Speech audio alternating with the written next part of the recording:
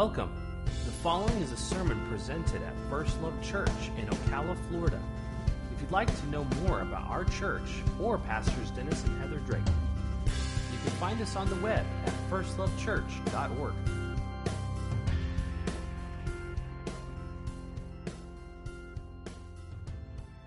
I'm so excited about this message today.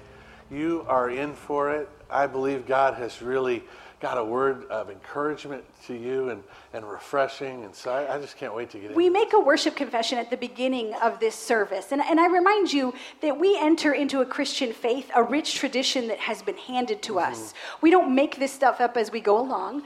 We actually have seen the ancient paths, and we're following in those same paths, in those traditions. The Apostle Paul said to Timothy, you must make much of the public reading of Scripture.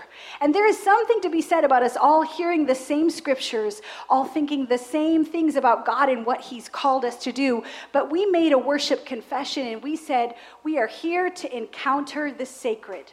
And I remind you that we encounter the sacred every time we go to the Word of God, because Jesus is the perfect image of the invisible God. Whatever we see Jesus doing, that's what God is doing. Because Jesus said, I don't do anything unless the Father tells me to do it. I don't speak unless the Father tells me to speak, and I don't act unless the Father is acting through me. So I want to remind you who was with the children. It was the Father God. I want to remind you who touched the leper. It was the Father. I want to remind you who welcomed the prostitute. It was the Father. And there is for us this understanding that we